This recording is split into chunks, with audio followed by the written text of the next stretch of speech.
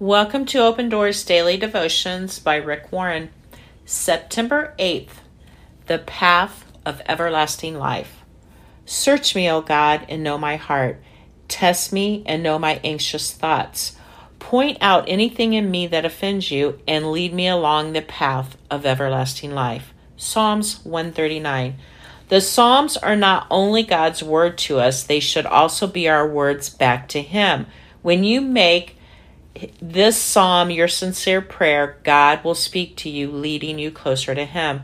God already knows everything about you, but giving Him consent to know you allows you to gain new personal insights that would otherwise be unknown. When you pray, "Search me, O God," you are asking Him to tell you who you really are. It's like saying, "Here I am, God. I want to be an open book. I know I have blind spots, and I'm asking you to show them to me." As God brings things to your mind, write them down. Why is this important? Nothing in your life will become dynamic until it becomes specific. Your thoughts will become more clear when you put them into words. With clarity, you can take action.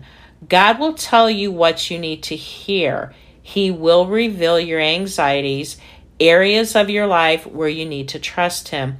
If you are anxious about your job, you need to trust God for His provision. If you're anxious about the results from a medical exam, you need to trust God for His peace and strength. God will also reveal your faults and sins. Confess these back to God and ask for His forgiveness.